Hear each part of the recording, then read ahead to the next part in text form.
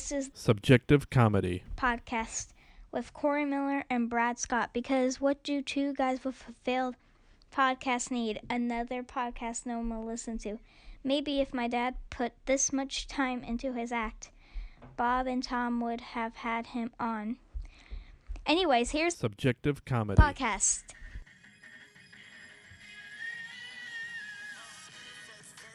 Today on the show, we're going to talk my trip to Florida this past weekend. I'm going to announce where my next series of shows will be in Indianapolis. Not my next shows, but the newest announced shows and a little bit of fantasy football.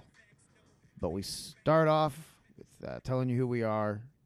My name is Brad Scott. I am a comedian based out of Indianapolis, Indiana. Travel mostly the Midwest and the East Coast. I am joined by my co-host and producer. He's an insurance office guy from right here in Indianapolis, Corey Miller. Hello. And this is the Subjective Comedy Podcast. So if you're a part of the Brad Scott Podomatic Cinematic Universe, meaning you listen to this show and either or both WrestleMania and the Showdown podcast, which is the other two podcasts I'm a part of. By the way, I always feel like such a fraud when I tell people I'm a part of 3 podcasts. Why? Because, I mean, it just makes it sound like it's fake. You know? Fake? Well, because, okay, first of all, every comedian has a podcast Yeah. now. It's a cliche. And the fact that I'm like, because people be like, oh, you have a podcast? I'm like, I have 3. Yeah, I feel weird too. It's like, I produce. You have 4. Yeah, it's like I produce and co-host a podcast. Oh yeah, what's the name of it? Well, I've got 4 really. Really? Then you got to go through and explain. You're really each liberal one. with that term "produce" too, aren't you? Well, somebody's got to put this shit together. I mean, somebody's got to press record and then press post. Yeah, somebody's got to put it online. So, yeah, but I do, and it takes a lot of work. People don't understand that. Like, they think you just start sitting down and talking. There's probably a lot of shows that are good enough to do that. We need prep. Like, yeah. We've got to figure out each episode what we're going to do, and especially with our movie one, I mean, we are dipping into sitcom cliche style episodes. I just recently did an episode of the Showdown podcast where Corey is grabbing my phone off of a grandfather clock that for some reason I decided to hang on a wall. You know, the grandfather clocks that are like 8 foot tall and weigh 5,000 pounds and sit on everyone's grandmother's, floor.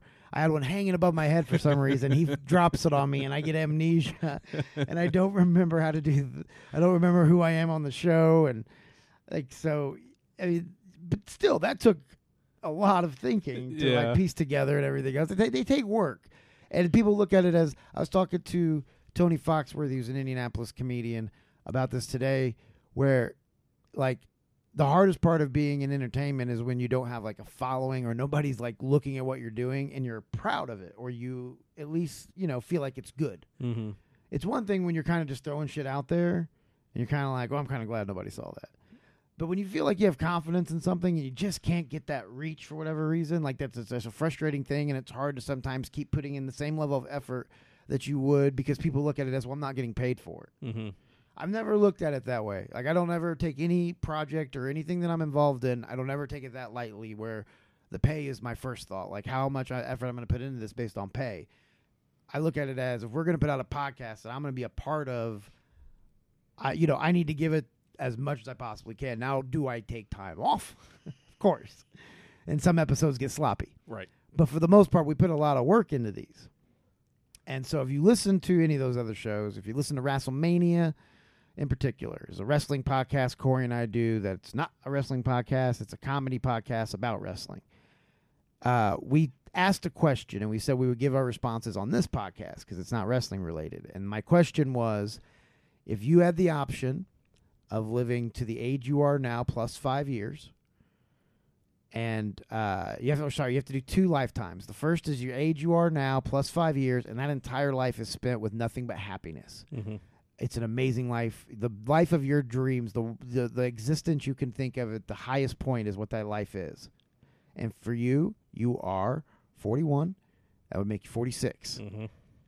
But also, if if you take that deal, you have to live a separate life, and it's just awful, and it's twice as long, so it would be 92 years. Mm-hmm. So and you're aware of both lifetimes, by the way. Like when you're in one, you're aware of the other one. Mm-hmm. You just don't have access to it, Yeah. but you know it's there. Mm-hmm. So would you trade? Like you could live how you are now, or get this amount of time you've been on Earth plus 5 years of just pure bliss, and knowing that knowing that by taking that pure bliss, you're also taking pure misery for double the time. Corey, the Rassholes have been waiting. What is your answer? I think I'd go with this one. So you're not making changes. No. I thought about it. I thought about maybe What's the reason?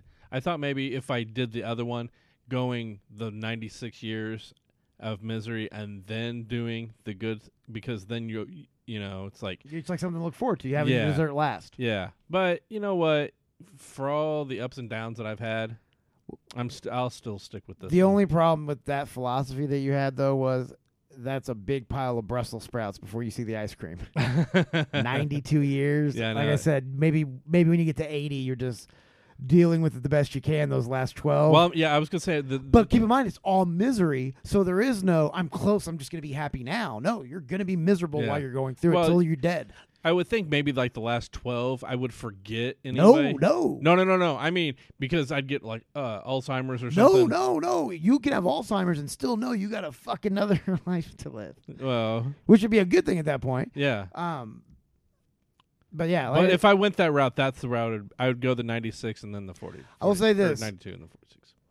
This is because I think this question's also kind of like a good insightful thing into someone. Like I think if people answer immediately, like, "Yep," that's someone that's not really happy with how things Yeah. have gone. I think I agree with you. As bad as like what I've lived has been so far, I think I would still take it over having to deal with. Because I'm 36, that'd be 41, so that'd be 82 years of misery. I don't think Mhm. it'd be worth the trade. Yeah. So the person that like jumps on it, you have to start to wonder. Mm. And then to me, the order as well. Are you a dessert first, or are you a look forward to it? Right. And I'm a look forward to it person. Yeah. I'd much rather have the end of anything be the best part. Yeah. Because then at that That's why point, I'm waiting so long to be successful in stand up. Because then at that point, it's like, all right, I'm about to die here at 92. So, but I still got 42. I got 46 years And to by the way, it's one. hookers and blow for the entire time. I know I'm It living is- till 46. It is one so- of the most beautiful and sad things in the world. That it's one of the most beautiful things that you're like, no, you know what? The life I've lived so far is, this is happiness enough, Mhm. and that's also very sad. Yeah, I know. Because I'm looking at you. Oh yeah. I'm just kidding. I love them, folks. I love them. Okay, so that was to address the Rassholes who are curious. Now they can turn it off. Yep, feel free to go away if you want, or stick around. Maybe you'll like this show too. So, all right, Corey. I've said now publicly for the past couple months, but before then I was saying it privately to you and our other co-host Vic and Eros. It's my favorite comedy week of the year the past 3 years. I get to make one trip to Port Charlotte, Florida, Mm-hmm. the oldest county by median age in America. You're like, oh, what's the King of Bong style looking for? Like shuffleboard or something? Nope.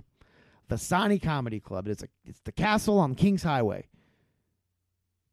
I've third year there. Mm-hmm. First time that I put two and two together that it's a castle because it's on a stretch of highway called Kings Highway. Mm.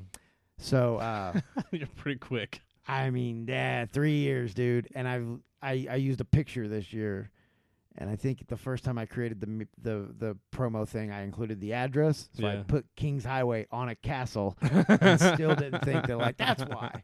I was like, oh, must have just been like a medieval times at one point, and they turned into this Italian dinner theater because that's what it is. It's a dinner theater. Okay. It's not like a normal comedy club because they have some of the best Italian food you'll ever have in your entire life. It's all made from scratch in-house, and it is amazing. The owner, I believe, is pretty Italian, like Andreas. That's a pretty Italian last name, right? Sounds like it. And I say it's my favorite week of the year because, one, like the shows, honestly, are mediocre for me at best. Because it's old people? Yeah. for the most part. Yeah.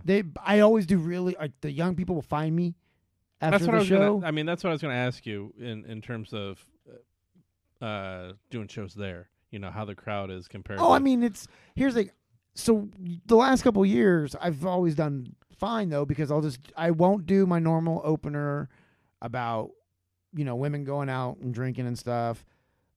I go right into the single dad stuff, and they usually really like that. No and I breaking do your it face. Oh no, I still do that. Oh, you still do that one? That's an adorable joke at the heart of it.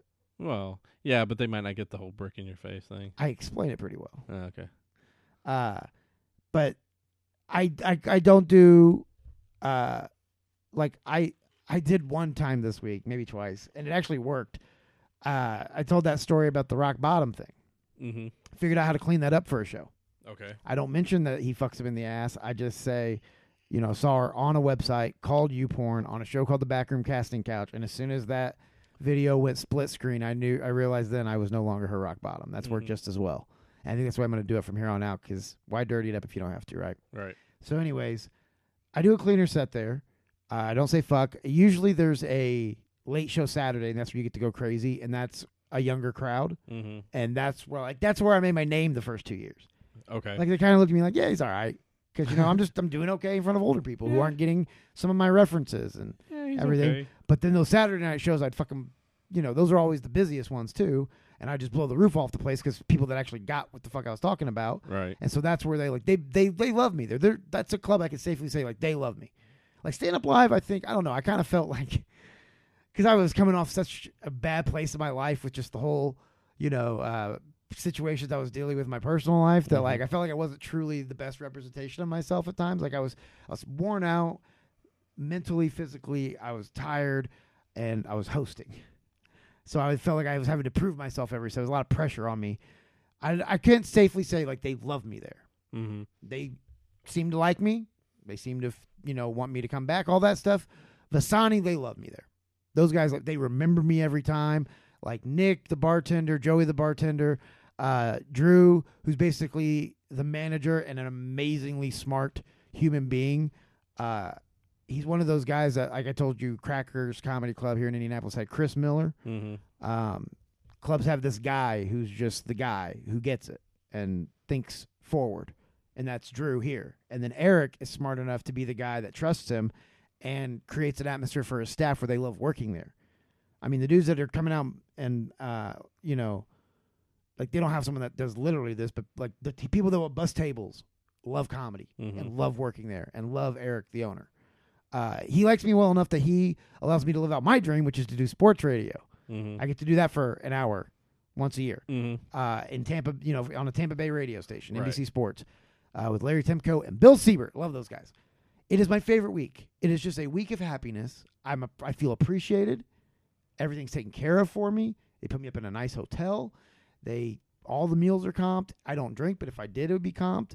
They go out of their way if I need anything. Like, it's what I've always said. If you run a comedy club that way, you will be successful because comics will talk and the best comics will want to come work for you. Right. And they literally do it. This is not me gassing them up. It is my favorite club in the country. I can say that now that I no longer am a part of the club that I started at. Right. So they are my favorite club in the country. Close second, Looney Bin OKC. Stand Up Live, even though I did one MC week, man, it's fucking, they know it. They got it too. They know what they're doing. So yeah, that was it was a fun week. Long drive, stopped in Alabama, went saw my friend Ryan Niemiller, and as I mentioned earlier, Tony Foxworthy. They had a show in Huntsville. I thought they were at Stand Up Live, which is like the initial reason. I was like, because a friend of mine's like, hey, Tony's crashing at my place. Do you want to come crash too? And I was like, oh, I'm going to Florida. I was like, oh, they're going to be a Stand Up Live. So no, I'll just have to be there to see friends. Right. I happen to be like, hey, Christian, we're going to get these dates locked in. But they weren't. They were doing like an independent show. Okay. Which was really cool. It was a really cool show. They did a show. They did an open mic afterwards, which I don't care for. I'm not a fan of that system. Yeah. Okay. Yeah. One-liners tried this for a brief period of time because they never had an open mic, so they tried doing one after like the Wednesday or Thursday show. Mm-hmm. Here's why I don't like that system. I don't think it's fair to the open micers. I think if you want to do a show before a regular show, push the regular show back to 8:30, do an open mic at 7, a shorter one, like an hour one, Yeah. I'd be okay with that. But you're asking people who are at an open mic level to now go on and put on a show for the remains of people that stick around who just watched 90 minutes of professional comedy. Right. And if you're booking your room right, that's a hard act to follow for someone who's an open mic level. Right. So unless you just have really strong locals who come and do this open mic to work out stuff, it's hard to keep the few people that are going to stay anyways. Because imagine sitting through a 90-minute comedy show, and now they go, oh, by the way, if you guys want to stay here, we're not going to charge you anything, but we're going to come up here and do another hour and a half or whatever. Yeah. You know. And sometimes I've seen shows where it's like they have a 90-minute regular show and an open mic with like 18 comics doing 5 minutes apiece. Yeah. It's another 90-minute show. Honestly, for me, I'd be like, I don't know. I've been here You for an leave. hour and a half. Yeah. You and most people will do the thing where they'll politely stick around because some clubs are like smart about it.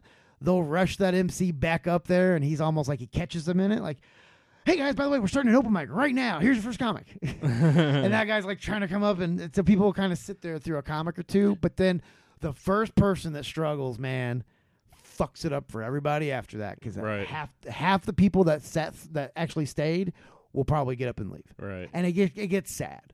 Mm-hmm. And like the people I was with talked me into doing that open mic after the show Mm-hmm. because, you know, they're like the friend that Tony and I were crashing with. It's like, well, I haven't seen you perform in so long, blah, blah, blah. It's like, it's not going to be good. But I did, and it wasn't. I mean, it was not. Like, I think she had a couple of friends that live in Huntsville there, too, that came out. And there's a few other people, I think, that were with them that came out or whatever. So I had a small group that's paid attention. But for the most part, there's like 12 other people there, and nobody's really listening. And it's, you know, like I did my best to try to do the set that, you know, Right. wows everybody because I commanded the room and everything else. And I mean, yeah, it was good enough that the comics were like, oh, okay, he knows what he's doing, but nothing spectacular. Mm-hmm. And it's because, again, I don't like that format. You can't expect a professional show to be followed by amateurs and for it to sell as well. Right. But I think the best formula is, honestly, if you're trying to incorporate an open mic with a paid, you know, with paid comics for a show, is shorter open mic, save about 45 minutes. So basically you do a half open mic, and then 45 minutes. The feature for the week will do 15. The headliner will do 30. Okay. And it's like a preview as well Mm-hmm. for the weekend. And that's how the Looney Bins do it. So like Okay. when I go there in a couple weeks that Wednesday, it's not like a regular feature set. I'll do 15 minutes, and I'll still be able to sell shirts Yeah. because I am that guy. Oh, you're that guy. I'm paid for the week, baby, and I'm the feature. I don't sell when I host. All right, so Vasani, go check them out. And if you are in the Port Charlotte, Tampa area, go. You will not regret it. Chicken parm is fire. The bacon wrapped gazzola, steak wrapped in bacon with this gazzola sauce and mushrooms. Everything there is delicious. And I'm a little bit of a picky eater, and I can just eat everything there. Like, I've yet to have anything where I've want to hear something really dumb I did. Okay. So they have Not sure I had with a the choice. steak, it's like it comes with mashed potatoes and vegetable du jour, Okay. right? Mm-hmm. You know what that means? Just a bunch of stuff. Like a bunch of vegetables? Yeah. You're as dumb as I am, dude. I thought that same thing, and I was just like, yeah, just the mashed potatoes, just, you know, hold the vegetable du jour. It wasn't until later on that I kept thinking, like, because I saw somebody else have this plate get carried out with asparagus. I know they don't keep a whole lot of vegetables because all their ingredients are 100% fresh. So they're like week to week, they're deciding on what they're going to get for that, you know, based on what they can get a good price on and everything else. Mm-hmm. So it's all fresh. And I was like, it's just asparagus, and that looks kind of like the same thing I got. And then I remembered Dumb and Dumber, and this is when I felt really dumb. You think de jour means medley. I guess so, yeah. I was thinking, like, Did you not see Dumb and Dumber? no, it's been a while, but, What is the soup du jour? oh, yeah, okay, that part. It's what, Corey? Well, I'm thinking. Hold on. What's the soup du jour? It's the what? Say the line from the movie. I don't remember the line from the movie. He goes, what's the soup du jour? And she goes, it's the soup of the day. And he goes, that sounds good. I'll have that. Okay, I know where you're going with this. Yeah, we literally did the exact same thing, Corey. Yeah. We passed on a vegetable. We didn't know what it was because we thought medley. You imagine this, like those little Carrots. orange carrot. No, but not even carrots, just the little orange carrot squares that Mhm. just look disgusting and mash as soon as you, like, you know, breathe on them. Yeah. and like peas, And brown cauliflower, peas. Yeah. some broccoli. No. In It's fucking asparagus because that was the vegetable of the day. there. And I only told one person because the next night I got it with asparagus. And I was like flaunting around, like, yeah, I'm going to have that vegetable of the day, by the way. Yeah.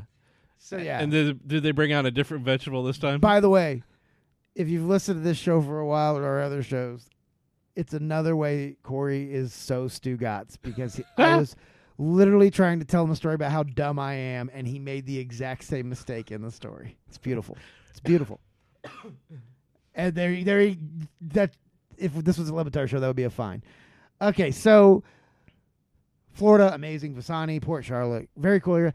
That's if I ever move, which I'd like to at some point, and this would be beneficial on more than one reason, but I think Florida is where I'm going.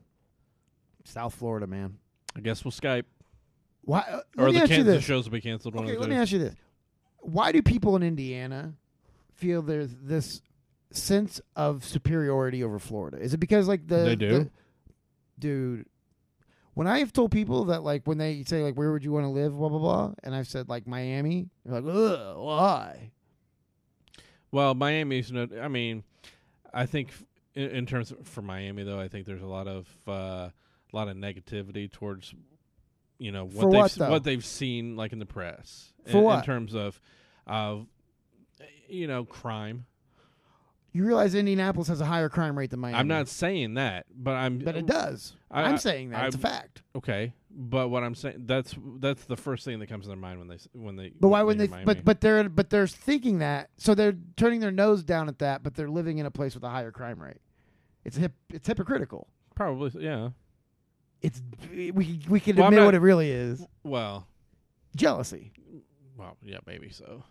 Dude, no one wants to live in Indiana. I mean, there's a few people, obviously. Everybody has, there's outliers to every rule. Some of us don't have a choice. Exactly, dude. That's my point exactly. When you talk to most people about their future plans, like that are living in Indiana, don't be surprised if it almost sounds like they're plotting an escape from prison because it's like when I get out, or like they're waiting on parole to get, to start their life. I remember when I was a kid, I wanted to live in Miami. Dude, like, so the connotation comes with high crime. And then people will go, well, the drugs. Okay, well, that's cocaine. We have opioid epidemic here. Right. Where people are just passing out at the steering wheel of their car at a stoplight from overdosing. Right. There's, like, that's the thing. This is just, they're the same places. They're just one's at a beach with a beautiful view, and the majority of people that live there all seem sincerely happy. The other is just cold sometimes and then too hot and then hates the world because secretly they hate where they are and, is miserable. Mm-hmm. Like, that's what I've noticed. Because people have looked at me like I was crazy for saying I would want to live in Florida. And I'm like, why wouldn't I? No state tax, for the most part, from what I've gathered, pretty progressive way. And everyone in Florida, like, so when I'm at Vasani, this happened all 3 years, and anytime I've actually done a show in Florida. When I talk to, like, the people that live there afterwards, especially people that have moved from the Midwest, and I'm like, yeah, I'd love to move here. They're like, best decision I ever made. People are just happy there. I think weed's legal there now, too, isn't it? Medicinal, but hell, there's some restrictions, but it's honestly going to be overturned. I'm sure it's easy to get a card. Well, yeah, but there's still restrictions on smoking anyways. It's certain types of medicinal. Certain types of medicinal? Like, I think CBD oils and stuff like that. Oh. I don't know exactly. So I don't want to get into this discussion because I don't know exactly. I know there are some restrictions now, but I believe those are in the works of being removed as well at some point too. Okay. It is a very liberal, like, way of thinking from what I've gathered from the people I've talked to there. Right. Like, from the club and people that live there. But it's always this bitterness from people in the Midwest of it's, same reason they think, New York and LA are awful places to live. Yeah. Really? Indianapolis? You're going to judge those cities? Because if we're going to talk about cities that can look down, there's a lot of places that can look down on Indianapolis, and I'm not speaking geographically. Yeah, that's true. Yeah, I think you're right. I never really thought about it. I mean, think about it. You find the idea of, like, moving somewhere else like that inconceivable just because for what you've been told your whole life by your parents and everything else, your life is here. Like, Right. this is where you are. You're Mhm. rooted here. I'm not. Like, there's going to be a certain point in time in my life where a decision is going to have to be made, and I can see myself leaving and being like, you know what, I got to fucking get out of here and just see how it goes. I can always come back. Right. But I've been telling you for years to go to New York. I think I would be more of an LA person. You think Again, so? I think I'm a beach person. I'm happier in sunshine. I don't like winters. I mean, I was born in Honolulu, and I know I'm not, like, technically Hawaiian, but I feel like just being born there, starting life there, has given me some sort of, like, Credit? no, just, Credit? no, just, like, preference Okay. to, like, a beach surroundings. I don't know. I feel like because I was born somewhere tropical, I need to be somewhere tropical to be in my natural habitat. Right. Where were you born? Here. That's why you need to be miserable. That's why I am miserable. Here's the thing, and I don't have anything against Indiana. I just don't think I fit here. Like, I don't Yeah. think it fits me or my personality. I'm usually on the opposite No, I get that. way of thinking with everyone I meet Yeah. in Indiana for the most part, who are like Indiana people.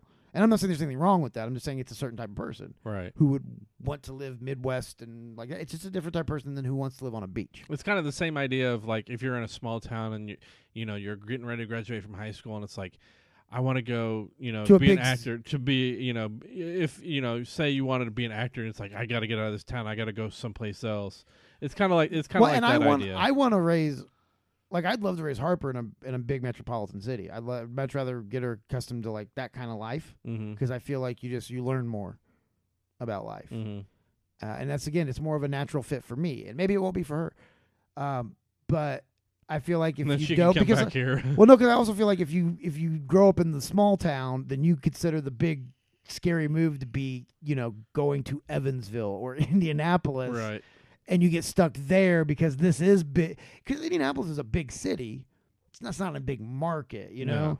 and I feel like that confuses people at the time. I feel like a lot of people get complacent and stuck in Indianapolis Mhm. because it looks like it's this big market in this big city and it has this big city feel, but it's really not in the grand scheme of things. Right. Like when you see the real big cities. Yeah.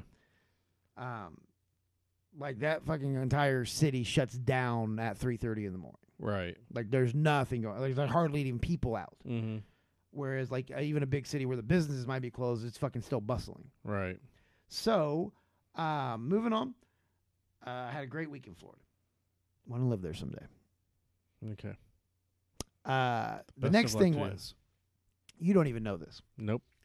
I had a meeting earlier today, and the meeting was basically it was me being told I was gonna, that a place wanted to book me, and for obvious reasons, some of which we talked about on this show, I was hesitant. And I'll be damned if I didn't walk out of there with a handshake agreement on on the next shows I'm going to announce for Indianapolis. Okay. If I could give you one guess Mhm. to where Brad Scott is going to be in either October, November, I think are the dates they're supposed to get back to me on, where do you think it would be with what the setup I just gave you? Jokers. Damn, I thought you were going to go Crackers. I was even trying to steer it a little bit that way. Nah, it is Jokers. Oh, really? Yeah. I was gonna say Murat, but So- I figured that was the answer, so I was staying. No, away no, from no, Murat. no, no, no, no, no. I wouldn't be.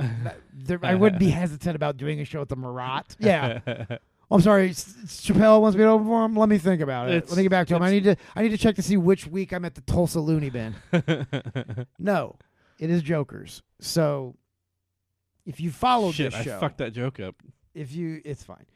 It wasn't much of a joke to begin with. Okay. If you, and that's on me, not you. If you've listened to this show, you know that I had a brief affair with Jokers. Had a wild time with my club, Harper's. It was just, I mean, I tell you what, man, that was a wild ride. So, from 2018 to 2018. So we've played around with it, and unfortunately, some things fell apart, and things didn't go the way I thought they were going to, and so we parted ways. And I just decided I was going to focus on just being a comedian, and I wasn't, and I didn't have an interest in working there. Because I was like, well, I'm not going to be the guy that goes from, I'm going to be running this whole thing to, I'm gonna feature. Blah, blah, Yeah. blah. So one, I had a couple of terms. One was I wasn't gonna feature or host ever. If they wanted to book me, they'd book me as a headliner. Mm-hmm. I get to bring my own feature and host every time. I get to decide who gets those paychecks, Mm-hmm. and I get a budget that I divvy up. I mean, it's their budget or whatever, but I divvy up the budget amongst the comics how I want. Okay. Because a lot of times I feel like it's top heavy. Like the headliner, I'm like, you're getting paid a lot Yeah. for 15 extra minutes, buddy. Mm-hmm. So I wanted to be a little bit of a semblance there. But here's the thing. The reason I even walked in there today for this meeting is because basically the person they ended up finding to do the booking and running it is a guy named Isaac Daniels. I've known him at least, I want to say 15 years. Maybe a little less, maybe like 12 or 13 years. Okay. Since before Harper was born. Okay. When I was just a early 20-something drunk idiot who happened to be good enough on stage to get work and people to give him free drinks. Mm-hmm. And that dude's a hell of a promoter. He is smart. He's good at marketing. He understands, and he's a hard worker. He's business, Okay. which is why we got along so well working together. Because he knew, even though I was fucking, kind of a mess with the drinking and everything, and I was a little bit of a partier, he knew when it came, like they used to say, when that red light turns on, I was good. So we've always had a great relationship, and he's a very trustworthy person. He's honest. Right. He's a straight shooter. He's not going to bullshit you. Gotcha. He'd assume say something uncomfortable, then lie. Mm-hmm. And I appreciate that. I'm the same way. He's the reason. I'm excited to work with him. Because Isaac, I feel like, okay, they're in good hands. Like, if there was going to be another person that could have done, I still think I had a bigger network of comics. But I feel like he's at least, and we talked about me implementing some of the philosophies I'd had. Yeah. Giving him some of those ideas. Yeah. I ain't going to give him all of it. Daddy's still looking for a space. But for now, I looked at it this way. I've been reading a book called Crucial Conversations. Sure. I thought I've told you about that. No. It's a book recommended to me by Josh Springer, from the guy that sponsors our Skype line. Oh, bottoms up. Draft beer, warp speed. Very good. And it's how to be a more effective communicator, which obviously I need a lot of help on. Yeah. And it talks about when in situations where your emotions get high or the stakes are high with what you're talking about, whether it's money, a relationship, whatever, most of the time we react with adrenaline, which then either causes fight or flight, which usually ends up making things worse. This is about learning how to anticipate, be aware that the conversations are taking that turn, and remaining calm, collected, thinking about the primary goal. Like, the best example they have, I think, is these family gets back to a hotel from Disney. They've been there all day. The two daughters have to go to the bathroom. They're fighting over who goes first. The dad says, well, you guys sit there and figure it out. And it takes them 25 minutes. And finally they go to the bathroom. And the dad asks them, why it took so long. And they just start blaming each other for, she's always this and bullying me, and she always has to give her way, blah, blah, blah. When in reality, if they just would have kept in mind that the goal is use the bathroom, in about 5 minutes it all would have been handled. Right. Instead, the arguing, which was not the point of the conversation, made it go on for 25 minutes for no reason. And meanwhile, the dad has already gone to the bathroom twice. Oh, yeah, this isn't WrestleMania. I was going to make a Randy Orton joke, but that wouldn't be good here. But I was going to say he pulls out his dick and then, shake my hand, girls. No, that would have been really weird. So, anyways, that's what it's about, basically, is when people, because a lot of people will conversate and debate with emotion, and that's when adrenaline kicks in. You're not yourself. You don't react the way you normally would. You say things you later regret, right? Right. So this book's all about learning to teach you control that and become a more effective communicator so that you can get the goal of the conversation accomplished as opposed to winning the conversation. Mm-hmm. And I thought the goal of the conversation I had with Isaac was I want to hear him out, what he has to say, I want to hear what he's, proposing for us working together. And at the end of the day, if possible, I want there to be a good place in Indianapolis for people to go watch and for comedians to perform at a place that treats them good and treats them fair and everything else. Mm-hmm.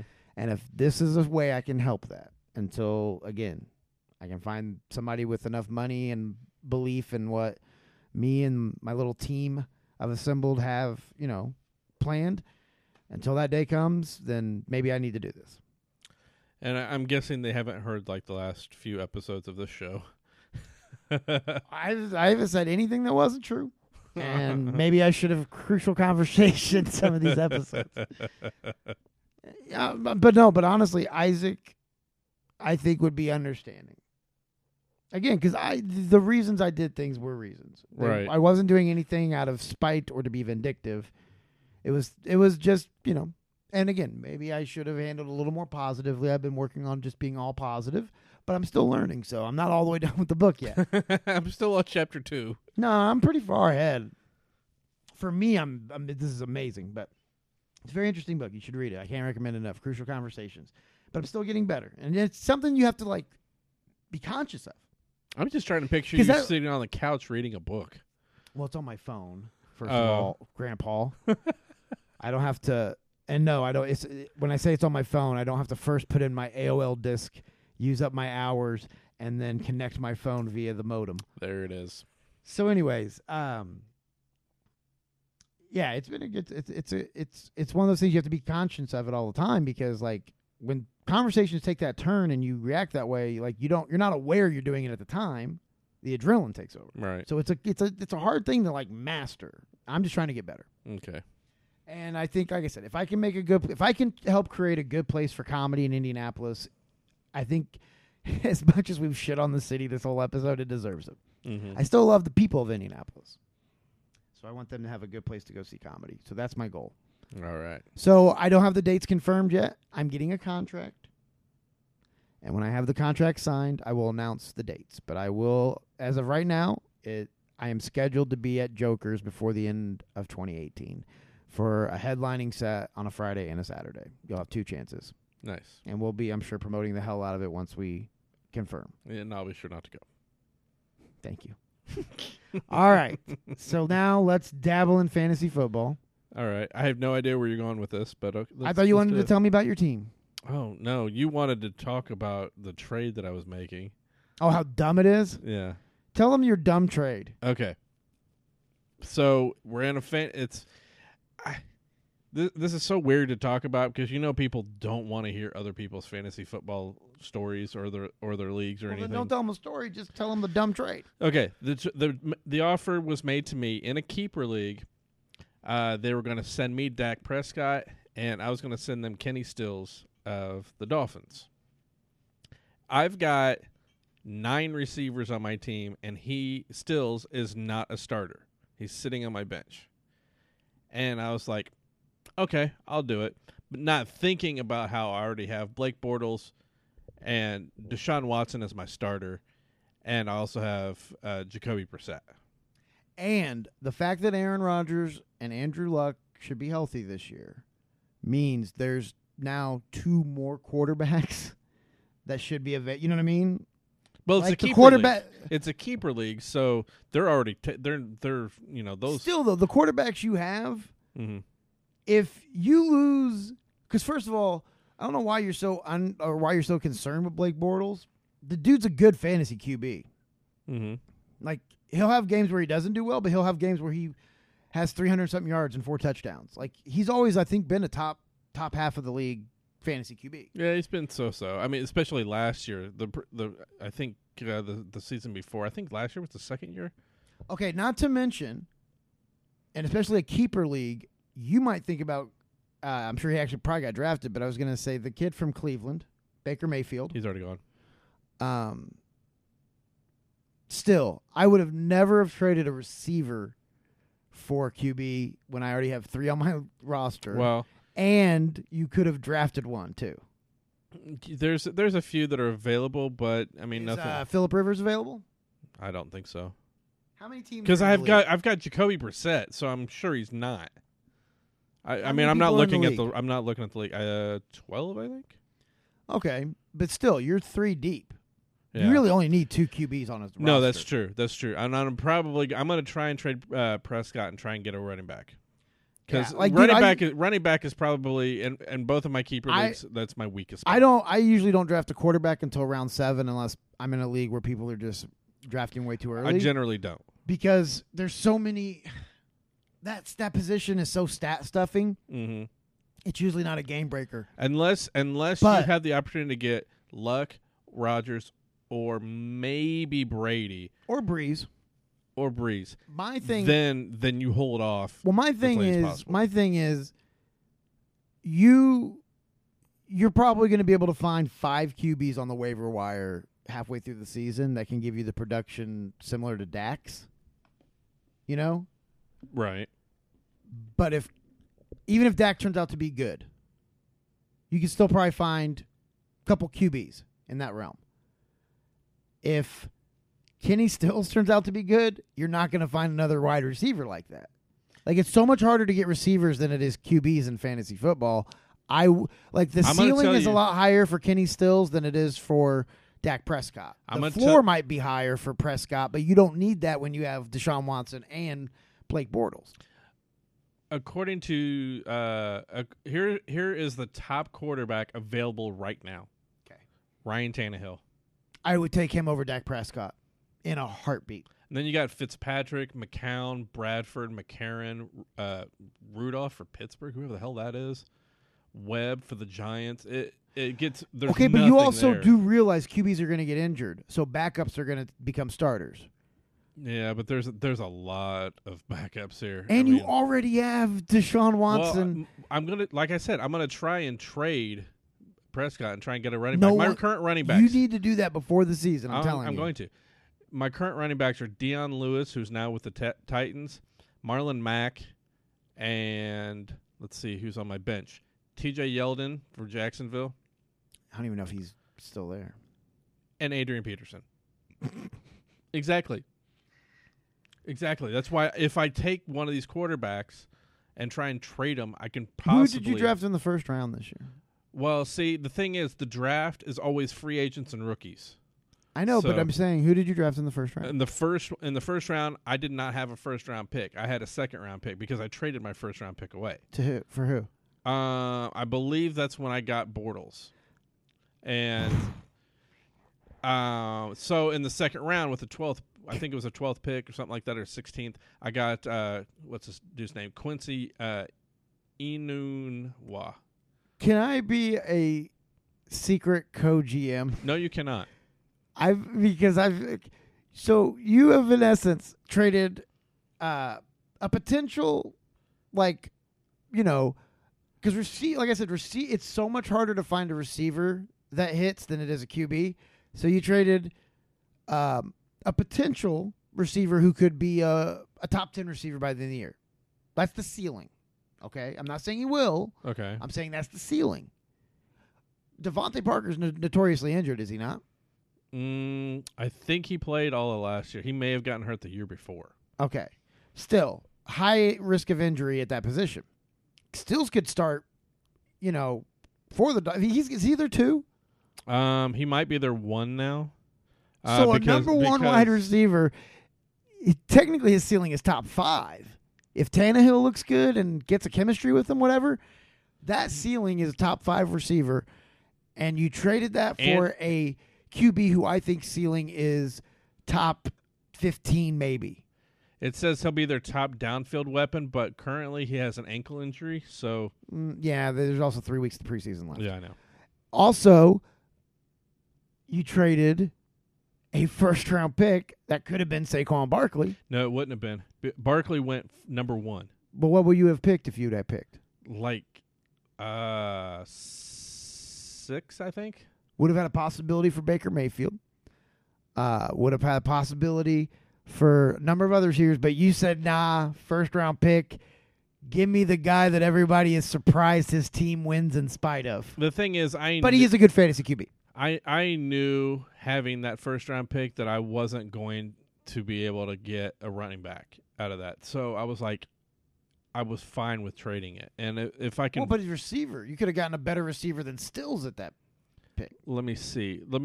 All right, here we go. Barkley went second because the guy that had first pick lost out in his time. Then Penny, who is the running back in Seattle, I believe.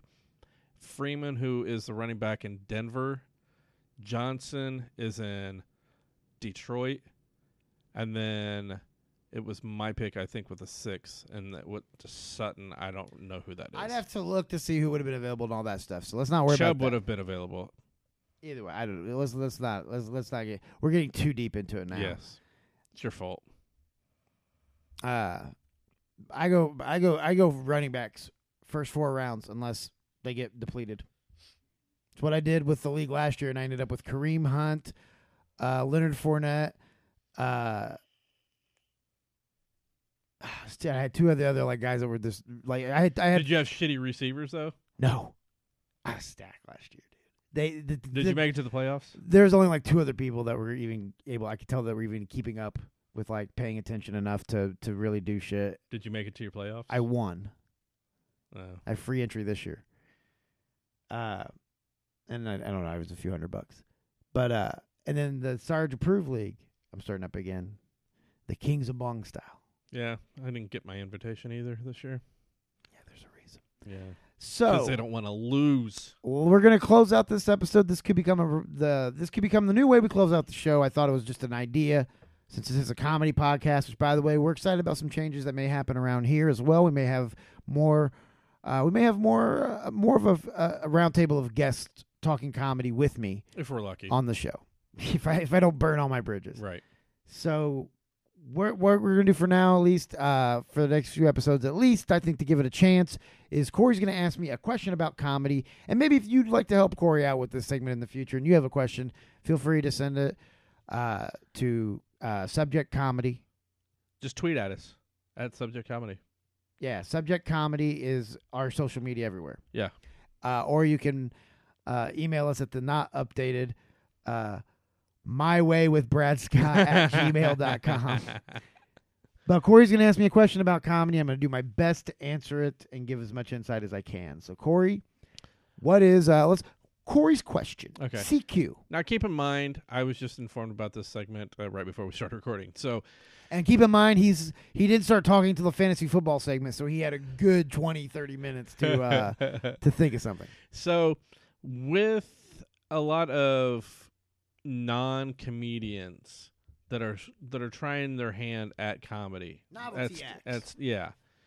What are your thoughts on that? Especially if they're already established in another medium and they want to do this.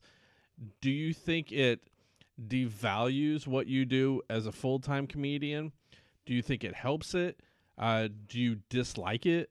What are your thoughts on it? Mixed. To me, it depends on the scenario. I'm not a fan when someone like that goes to a club and basically puts the club in a position where they have to reschedule or boot the comedian that's supposed to be working there. Mm-hmm. Because to me, the comedian that's supposed to be working there has, paid his dues in this business, Right. and probably needs that week financially more than the person bumping it. Mm-hmm. What if they're already had it booked? I have no issue with that. It's the club's decision who they want to book. Look, I don't take comedy that seriously to where I feel like there's certain rules to the craft. Mm-hmm. It's all dumb. As long as you're original, that's my only thing. I'm not a fan like if somebody's going to put the level and care or whatever to putting on a good show, by all means. Because here's the thing: the ones that don't put in that effort usually don't last, anyways. Right. I don't think Dutch Mantel is still doing a comedy tour. But Mick Foley still does because he put enough effort into it, Mm-hmm. and also won't refer to himself as a comedian, which I really respected. I wouldn't have cared. Again, I'm not one of those people that gets hung up on the sacredity of stuff. Right. I I know. It only I know. bothers me when it affects guys who are doing this full time to make their living. Okay. I don't have an issue with the people that are doing it as a cash grab. It annoys me a little bit just because I'm like, man, I can't believe they're able to make the money they make and book shows the way they are and get people to come see them put on this awful show, Right. and they're just trying to get their hands in their pockets. When I know I would put on a hell of a lot better show, had people just gone, I don't care who the fuck it is, I just want to see a show. Right. Because I know another example is a couple of guys from Broken Lizard, the Super Troopers movies. They do stand-up now, But too. they're all at least in comedy too. Right. You know what I mean? It's not like when Dutch Mantel Right. comes over from wrestling to do it and doesn't put any effort into it. Mhm. And, you know, like Chris Killian tried his best, but that wasn't going to work. And he did, you know, like, because a lot of them, what they'll do, Ron Jeremy was doing this. Just, it's street jokes. Oh, God. It's street jokes. It's internet jokes. Oh, God. Don't even. I wish you hadn't brought that up. Well, no, but I'm saying, but that's what you're talking about. Yeah, I know. You kind of brought it up. Yeah. No, I meant him. But I mean, but that's a person that wasn't taking it serious at all. Right. And I don't think Ron Jeremy's not going to be a comedy legend. No. And I saw him being defended by one of the promoters. Good for them. They have to do that. That's their job. They Mhm. book the shows. And here's the thing. He's more successful than I am at stand-up. As far as he can draw more people to a place than I can. You know, if we both had vanilla marketing. Right. Now, if I got to market myself the way I think I should be marketed, I feel like I could outdraw him. Because I feel like if it's a place where people go for comedy, they're going to look at the two advertisements for the show and go, oh, this is obviously going to be a better stand-up show. Right. But I mean, it doesn't make me. I know comics get mad about it and hate it and think it's blah blah blah. To me, that's taking this too serious. Yeah. Like we're in a business that like its entire foundation is built on making fun of things that are taken too seriously. You know what I mean? Mhm. So I never want to be in that group. Right. Good for them. They're making money. They're hustling. You know. Some of them have families to feed. I'm fine with that. Mm-hmm. I have way more respect for the people that actually care and put time and effort into it. And as long as it doesn't take money out of the pockets of a hard, working full-time comic who's providing for himself or his family, with that money, do what you want. Mm-hmm. Like it's and honestly, those comics shouldn't be mad at them. It should be mad at the people that go watch them. Yeah. Those are the same people that go watch Pauly Shore's show, but Nate Bargatze, just a few years ago, couldn't, sell out a Thursday night, Right. which is insane. Yeah. So, yep, I'm okay with whatever they want to do as long as it doesn't affect, my coworkers. And I appreciate when they put effort into it. Okay. The Hodge twins are a YouTube, sensation that started doing that kind of stand-up thing, but they put effort into it, and you could tell they wanted to learn. They asked me 1,000 questions, and they still follow me on like Instagram and stuff, and they'll like my stuff. Like, you know what I mean? A lot of those guys, they'll ask you for all this advice, and then they'll follow you just because they feel like they should, and then they unfollow you like 2 weeks later. So or the next day. So the ones that don't, I'm always like, I have a little more respect for that. Yeah. Justin Willman follows me on Twitter. He only follows about 2,000 accounts. You know who he is? Nope. The young magician guy who had the viral video of levitating his wife on the dance floor. Didn't see it. He's like the young stud, in magic. Okay. He's really good at what he does too, by the way. It's not magic you're thinking of. Like, it's real fucking, like, you think when I went up and closed out the shows when he was done, I would kind of act like I was not going to want to shake his hand and call him a warlock. I think I know who you're talking about. You told me. He does a thing where at the end of the show, he does this whole thing with numbers, and basically at the end of the trick, he tells you to look down at your phone, and the number that he has done through this incredible on-the-spot, system ends up being not only the day or the month, the day, the year, it's the exact time. As you look down, your phone will change to that minute. It's like I said, I'd always act like I wasn't going to shake his hand when I'd go up after, words, and then I'd just be like, he's a warlock.